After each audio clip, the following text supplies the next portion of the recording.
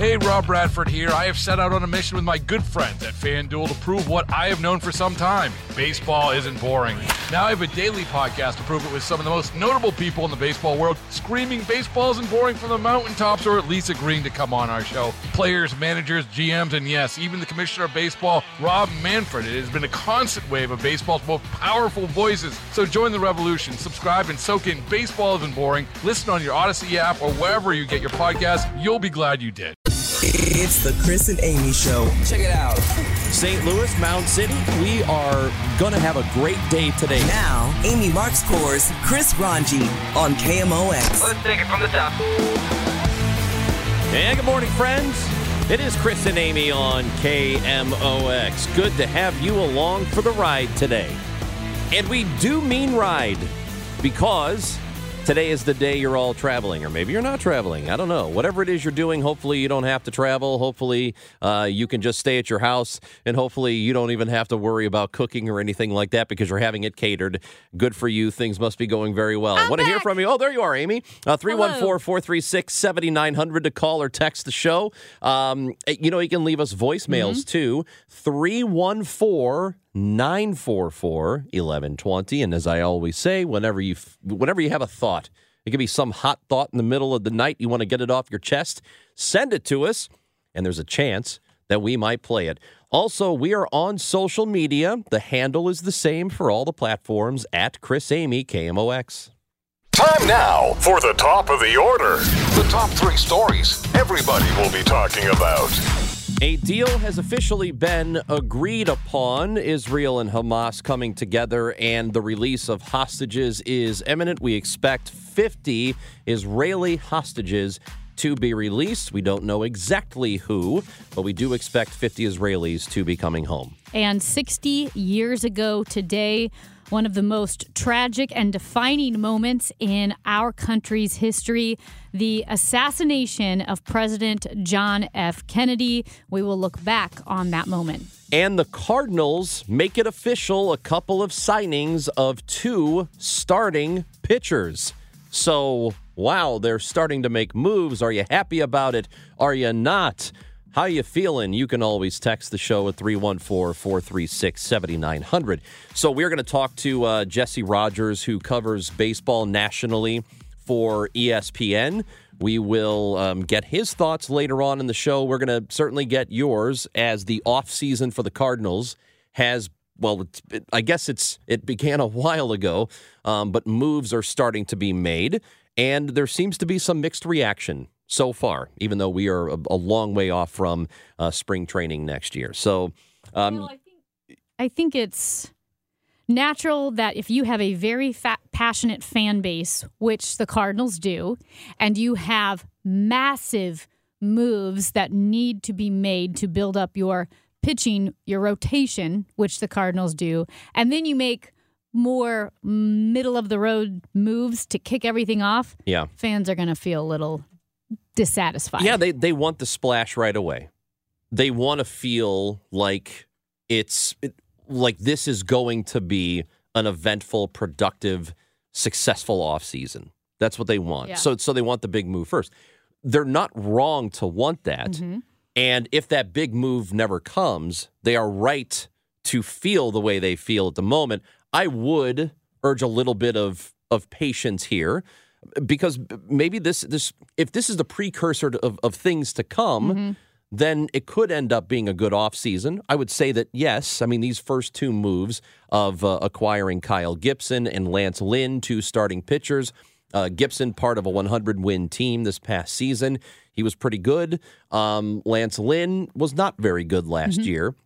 They are expecting innings eaters, which is great. You have to have that in the starting rotation. Where I think people are right to be concerned, and if you're looking at this with concern, if you're looking at it with the expectation of, okay, that's not what I thought was going to happen and I want more, you're right to have that feeling, because where the Cardinals are lacking is not people who can eat innings, although they do need that, and what they did was upgrade the rotation over last year. What they need is somebody that if they make it to a playoff or a big game, you know you can give that guy the ball and you're in great shape. You need a number one. You need a guy who is a stud, and they don't have a stud yet. So here are the two groups of people that we represent. You are the level-headed, experienced sports guy who knows, well, let's just wait and see. In the same way that Mike Claiborne says that he doesn't worry about a team until Flag Day. You don't know what you've got until Flag Day. I will represent the average fan who is passionate but is like, can you believe these guys? You think, if these guys think that getting Lance Lynn and Kyle Gibson, if that's going to fix the problem, if that's going to fix the problem, that's not going to cut it. Well, that's what fans are feeling, which that's the whole point of being a fan. It's short for fanatic. Yeah, it's you unreasonable. Are unreasonable. That's the whole point. And it's fun to be unreasonable. I totally agree. So I used to, as you know, my job for a long time was I was taking phone calls from totally irrational people. And I used to get frustrated and upset, and I would get emotional about it when doing those shows. But then it took me a while to realize this is so much better than talking about something that matters. Right. Because, there are a lot of world events that actually affect your life and local events that affect your life. This doesn't matter. Yeah. So it's nice to get worked up over something that doesn't really matter. Right. Like actual death or harm or tragedy or grieving. You can be sad about your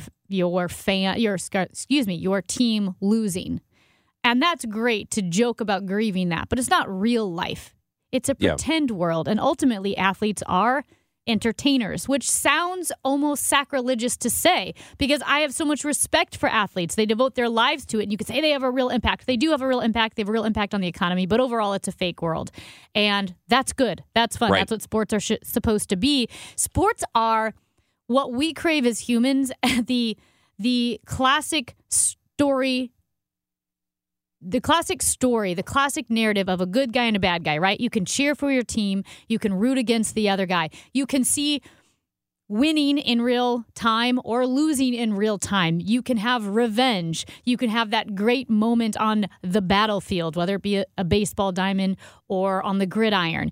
And in hockey even, I think that's why people like hockey fights. There's that immediate justice. You go after the guy that's going after your best player. Sports are great that way. I know you've told the story before, but I still go back to whatever sports radio it was in New York, right after the Yankees had won the World Series. This isn't, I forgot who, I don't know, this may have been Kevin's story. It's such a great story. It may have been Kevin's story, so I don't remember the exact details, but I think it was the night the Yankees won, maybe in 2009. Mm-hmm. And they hadn't had the parade yet. They hadn't had the parade yet, and like one of the first 10 callers to the post game was like, "Oh, what are we gonna do about next year?" Like, what do you mean? It's great that they won, but if these guys think that they can sit with the same roster, you know what though? They hadn't even had the parade yet. I love it. It's stupid, but also it's not, and you know why? Because it means they freaking care. Yeah.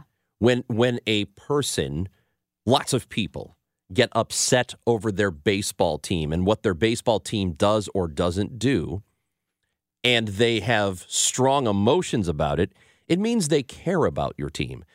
The place you don't want to be is where people don't talk about your team. They don't go to see your team.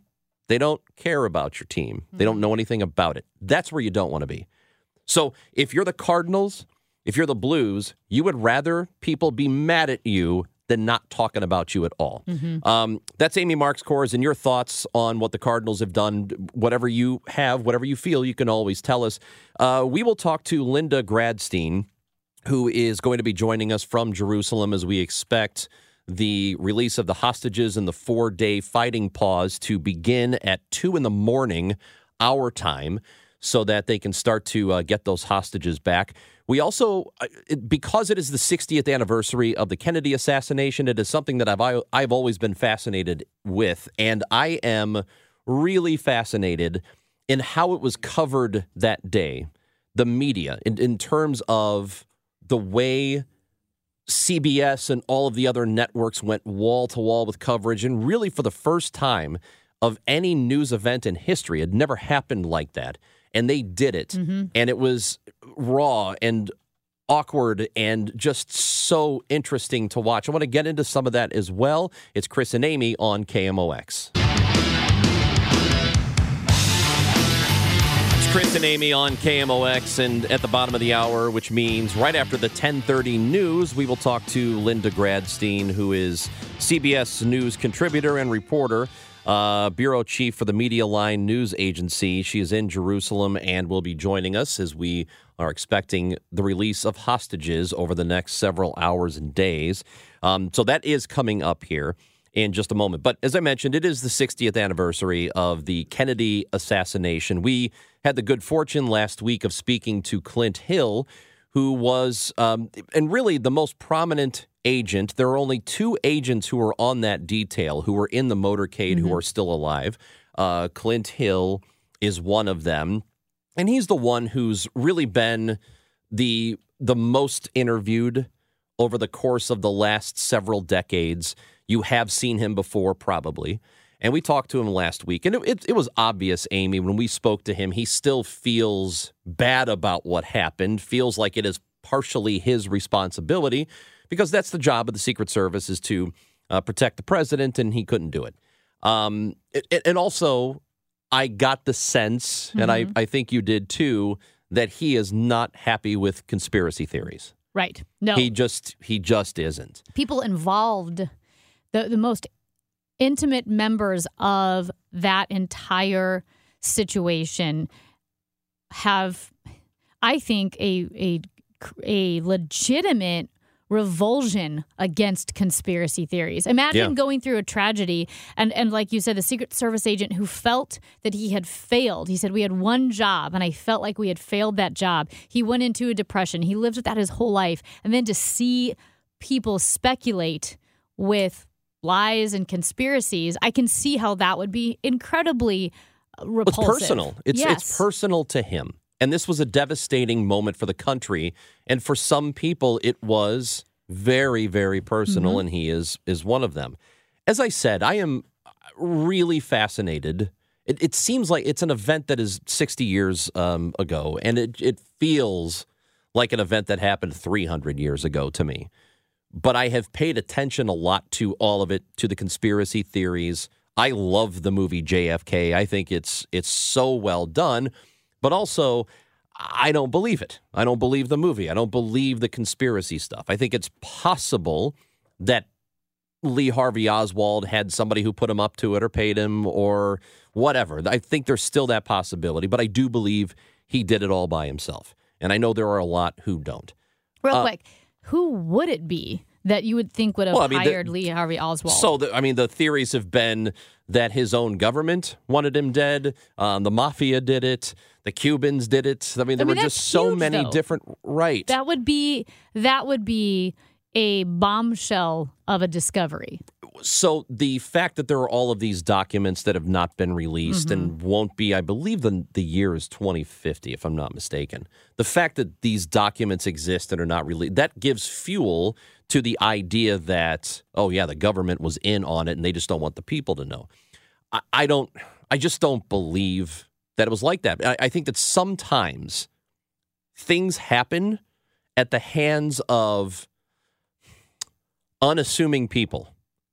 That it doesn't have to be an impressive person that pulls off what is one of the most monumental events in the history of the country. It can just be some lone psychopath. That can happen. And I believe that's what did happen in this case. But what I'm really fascinated by is how the day was covered and how it went down. When the 50th anniversary happened, CBS on their website, they did a as it happened sort of feature where starting at 12:30 Central Time, they started playing their coverage, everything that was happening starting at 12:30 that day. They were in the middle of As the World Turns. Remember the soap opera, which I think still exists, doesn't it? I don't know.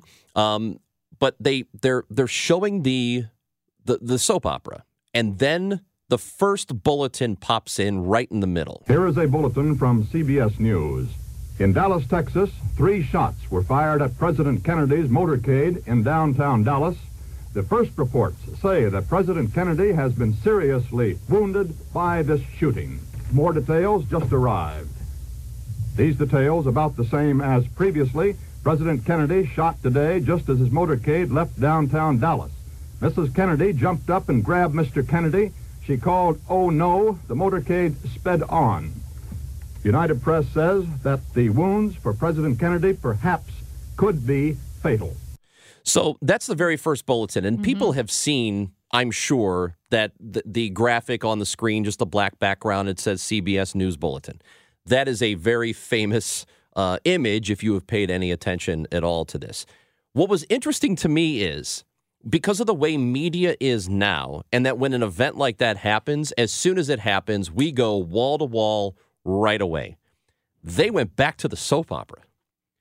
You have this bullet. Imagine being at home and seeing that bulletin. You're watching as the world turns. Yeah. You see that bulletin, and they go right back to the show, and you're thinking, wait, well, hold on, wait. Right. The president just got shot? Is that what's going on now? That's a great point. That is absolutely wild. So they have a second bulletin about 3 minutes later that looks just like that.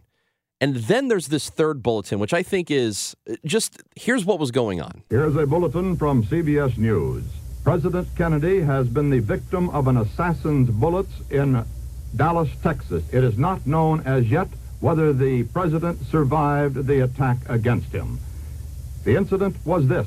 The president, Mrs. Kennedy, and Governor Connolly of Texas driving in the president's famed bubble-top car from Dallas Airport to downtown Dallas, where the president was scheduled to make a speech. 3 bullet shots were heard to ring out. The president slumped into the lap of Mrs. Kennedy. Witnesses said they saw blood streaming from his head. Now, what you didn't hear was supposed to be in the very beginning there was they're in the middle of a dog food commercial. It was a commercial for dog food. Mm-hmm. And it was this upbeat, hey, you need to feed your pet. And here's this. Oh, by the way, the president has been shot. Now, on that third one, they stay with the broadcast. Mm-hmm.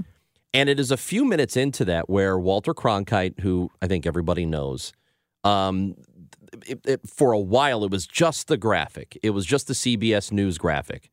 And for a while they keep it like that. Well, then they go live to Walter Cronkite on video. And it's what I love about it is, and love is maybe not the right word, but what interests me about it so much is that it's clear they had never done it before. Mm-hmm. It's clear they had never gone live and then wall to wall and then not really know what to do. There's no graphics. Yeah. They are getting these pictures, like actual physical pictures, and then they are showing them to the camera. And Cronkite, about an hour later, hands it off to Charles Goodwin, I think was his name.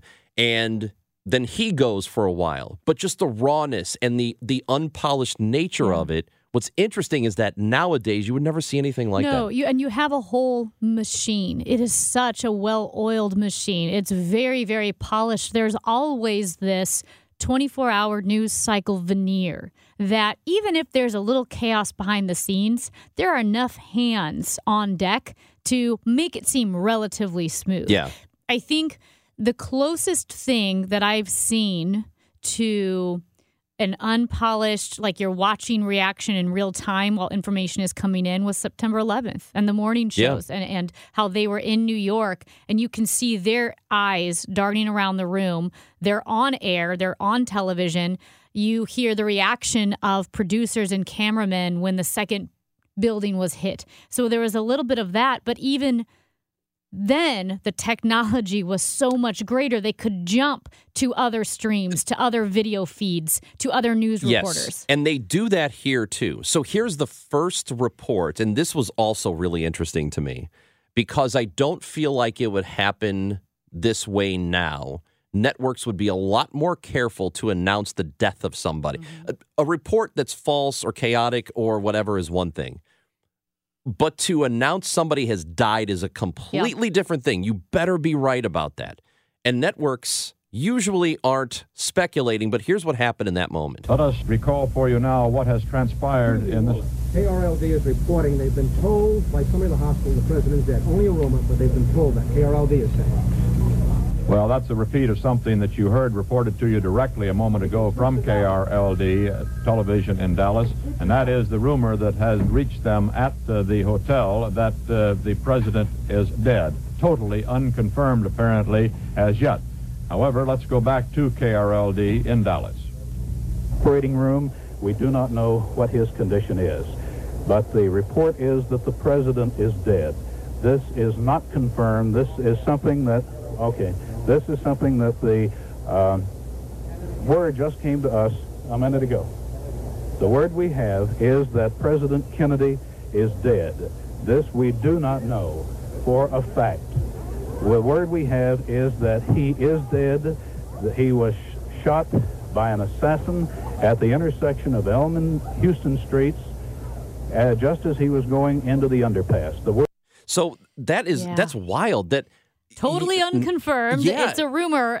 And KRLD, by the way, is where Bill Mercer, the reporter we spoke to yesterday, was working. That was the Dallas local news station. That is wild. That's why, because that would not happen now, I don't think. Networks are very careful, especially on the death of a person, and especially, even more so the president. They would be very careful to say, yeah, he's died, but they're throwing it out there. Hey, we're hearing he's dead. We don't know for sure. Yeah. That would not really happen now, I don't think. No, and I would say, yes, there are other parts. There are maybe other topics, other issues where you have the main incident and maybe some of the details are reported prematurely. We have seen this already with the conflict in Israel against Hamas terrorists. We've seen that. But the main incident generally happens, and then you need to be careful in the details. But with the assassination and then death of a president, that's something that the amount of confirmation and certitude you would have to have before you announced that I don't think you could just say we're hearing it. And maybe that's because they had never done They'd never done this before. Like that live in the moment before. You can tell when you're watching. Mm-hmm. People are being handed documents. Cronkite's sitting at this desk. There are people all around him. He gets handed a piece of paper, and then somebody else comes up and talks to him, and he's listening to them talk. It's just it's a very fascinating thing. If you ever get an opportunity to just spend some time, you got a few hours to kill, you can search JFK coverage as it happened, and it's just a really fascinating look to what was going on that day 60 years ago. It is November 22nd today, so it is the 60th anniversary of that assassination. It's Chris and Amy. When we come back, we are going to talk to Linda Gradstein covering the hostage release that we expect to be coming over the next several hours and days as a pause in fighting between Israel and Hamas is going to happen here soon. Linda Gradstein from Jerusalem next on KMOX.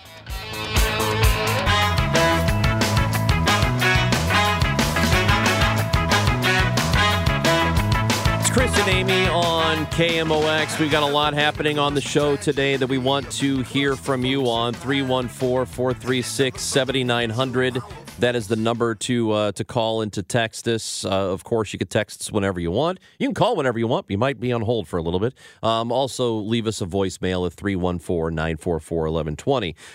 This is, I guess we're about, 18 hours or so ago, we learned of not a ceasefire, but a pause in military action by Israel as an agreed-upon number of 50 Israeli hostages are going to be released. To discuss that with us from Jerusalem, Linda Gradstein, a CBS contributor and reporter, bureau chief for the Media Line News Agency, joins us on the Quiver River Electric guest line this morning. Linda, we appreciate your time today. How are you?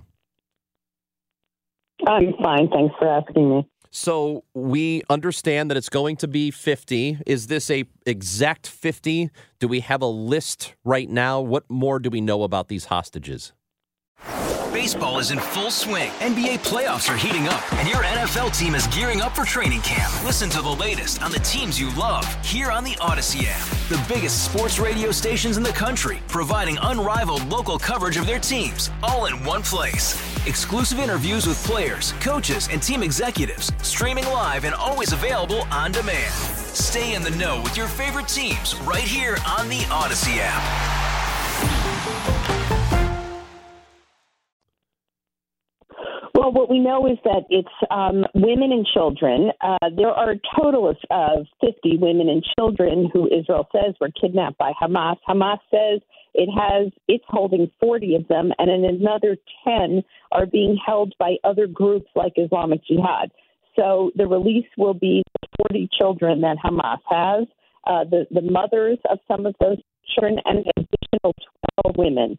So all of the releases will be women and children. It'll be divided up. So as the ceasefire is 4 days long, each day a quarter of these 50.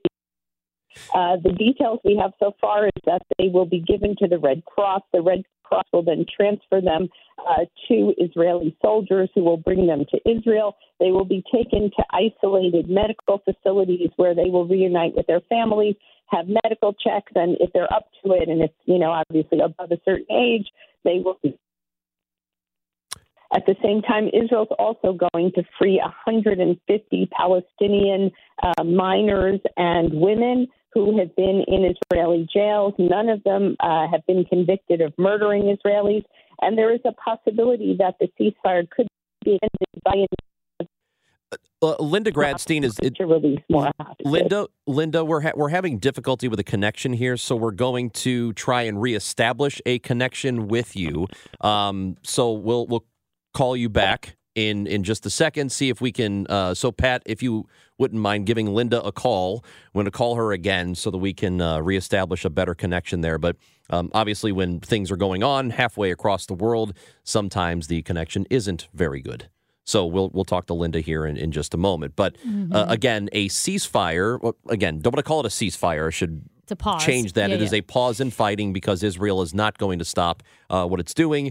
4 days this is supposed to go on. 2 a.m. Central Time is when that is supposed to begin. And the Israeli Prime Minister's office did release a partial list of some of the hostages they expect to be returned. And I think just what just strikes me are their ages, and that many of these children, we're talking 3 years old, 4 years old, 6 years old, 13 years old, no longer have parents. There are some mothers who are being released. Some parents have been killed. The fathers are either killed or still hostage. But looking at this list of very young children, I can't imagine how heartbreaking this is. Linda rejoins us from Jerusalem. We thank you again for bearing with us. We just wanted to establish a better connection there, Linda. So sure. So we're looking at the 50, which you have discussed, 2 a.m. our time, so Central Time here. This is supposed to begin. So what happens next? What happens between now and then?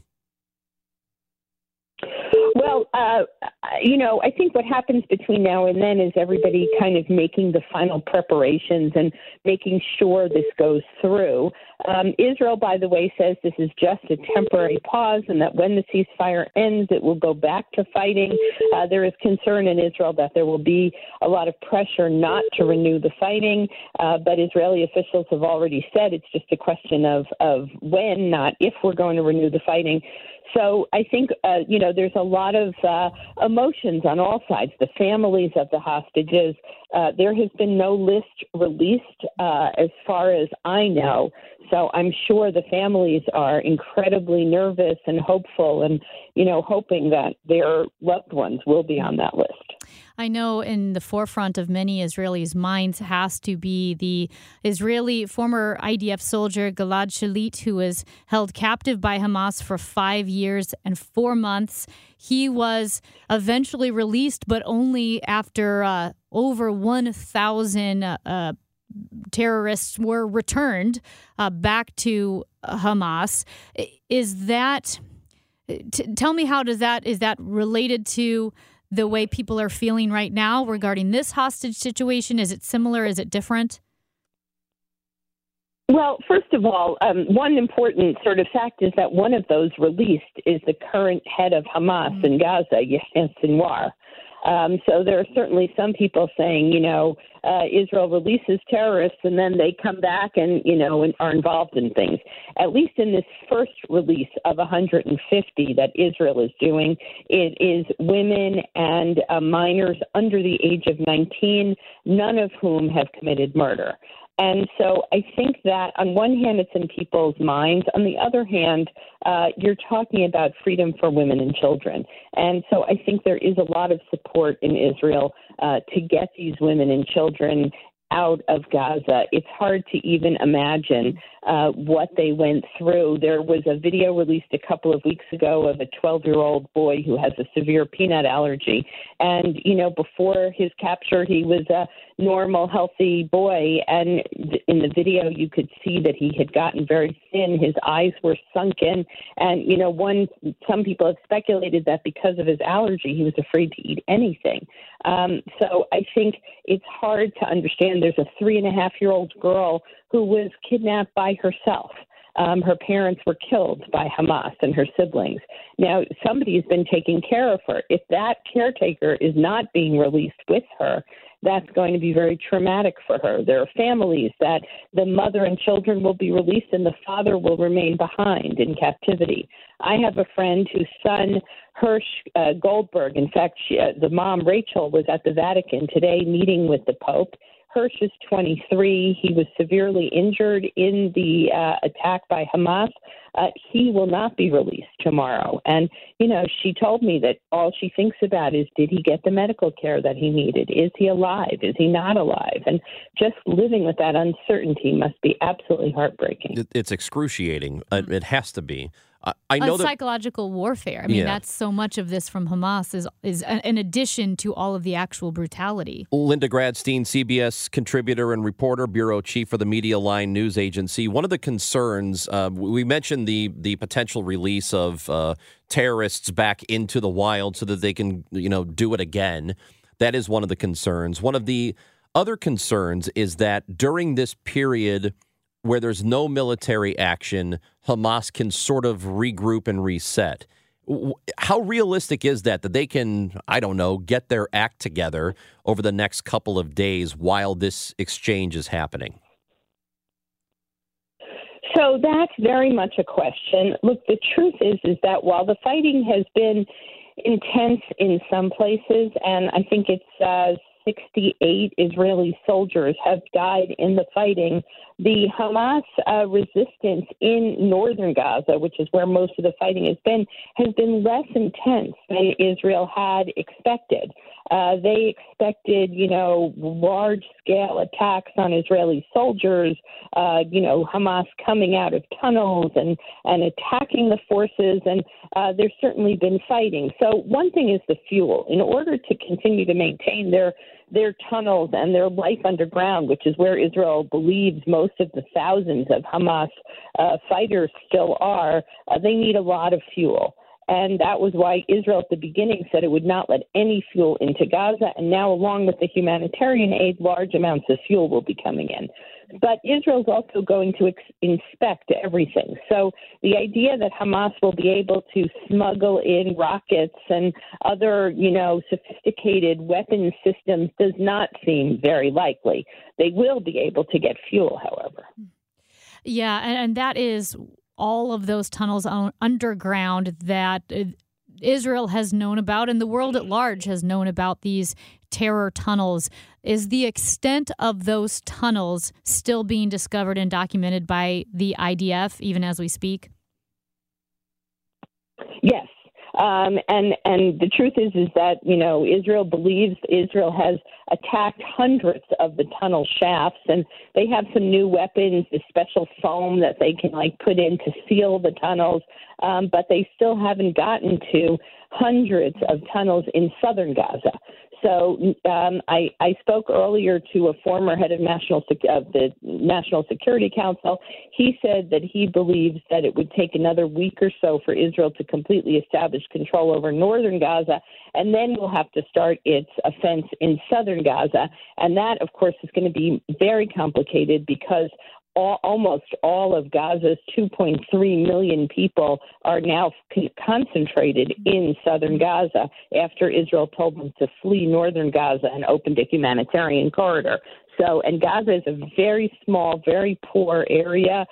It's going to be very hard to avoid civilian casualties. Well, and speaking of, or continuing the conversation about the tunnels and just how complex that operation must be, correct me if I'm wrong, I saw a New York Times graph it depicted the tunnels, and some of these tunnels are as deep, if not deeper than 65 feet deep, which is very far underground, and that also we think some of the hostages might be in those tunnels.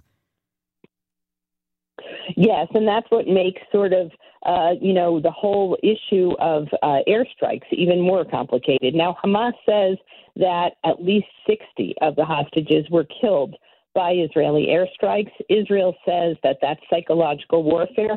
In fact, this week, the Israeli army spokesman said there was one case of a 19-year-old female Israeli soldier named Noah Marciano, and Hamas said that she was killed by an airstrike, and Israel said that while she was injured in an airstrike, she was being held near the Shifa hospital. It has conclusive proof that she was actually killed in the hospital by Hamas. So there's a lot of psychological warfare on both sides of this.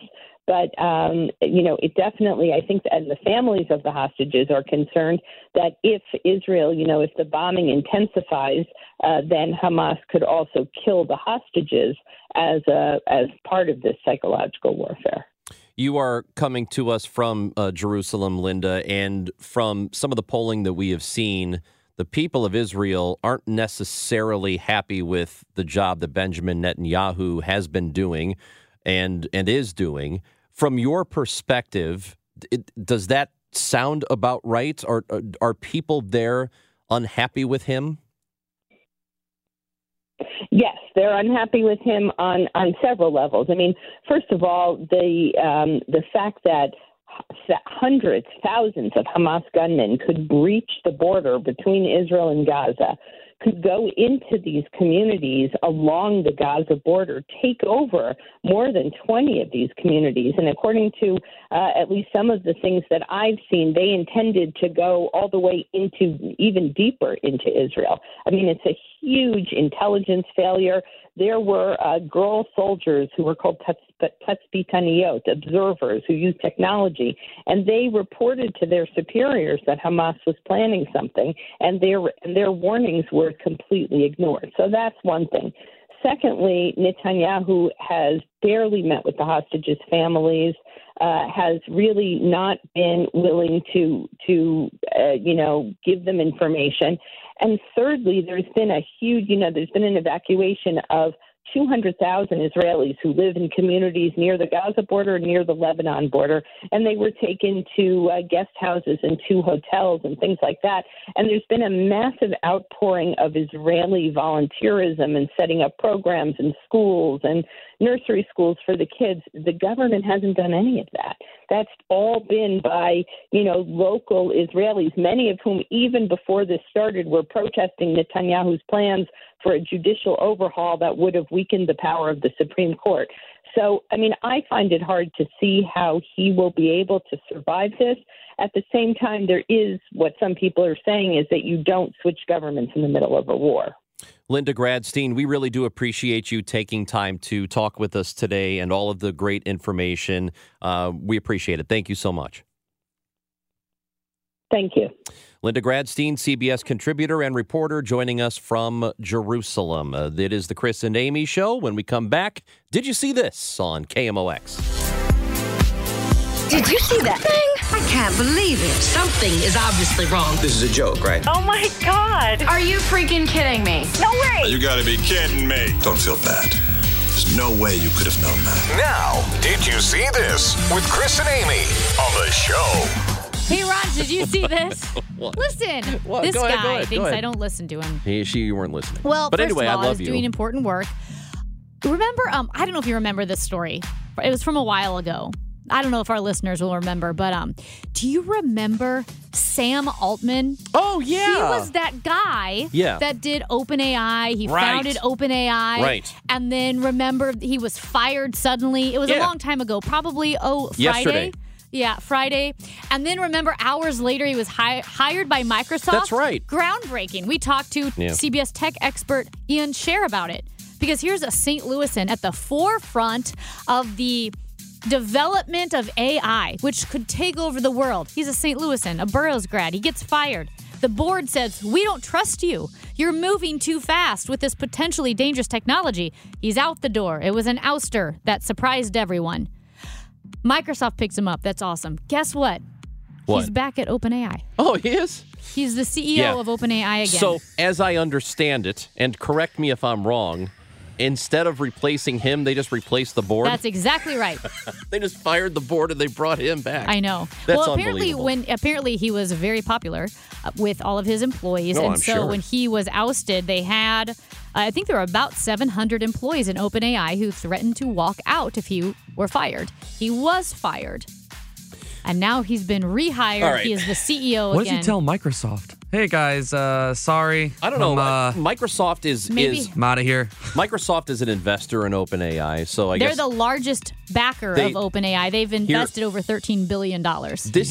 This is where my issue lies with people like Altman and anybody in the tech industry. Mm-hmm. And I know it's not all of them. It's not everybody. But for the most part, my problem with them is they are very much the living embodiment of the Jurassic Park meme. Yeah. Where it's your scientists were so preoccupied with whether or not they could, they didn't stop to think if they should. I feel like most of those folks just want to see what they can do and what they can create and how far they can take it instead of stopping and saying, well, wait a minute, is this a good idea? Is it a good idea to advance artificial intelligence as far as we can make it, as far as we can get it, to see if it can do things on its own and we're no longer in control of it? Is that good? This is mean and personal. And I don't want to be mean or personal, but it is. When I see these tech guys like Sam Altman and Mark Zuckerberg, I feel like their eyes are dead. Like they're dead inside. Yeah. They're soulless. They see humanity as an experiment. Yes. And they don't care. It's a weird vibe. I know people say, Amy, you don't even know these guys. I know. But it's weird. Also, people forget that Microsoft was the tip of the spear for AI and the first sentient artificial intelligence. You know what that was? Clippy, remember? You would ask him questions. That's right. He would pop up on your Microsoft Word. Right. You guys surprised that I don't know what that is? Well, come on, dude. This guy. But, I mean, what if Clippy, I thought his name was Clippy. Apparently it's Clippit.